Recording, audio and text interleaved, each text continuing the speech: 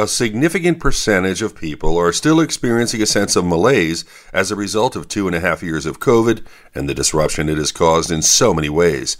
There is no doubt that there is an impact over time.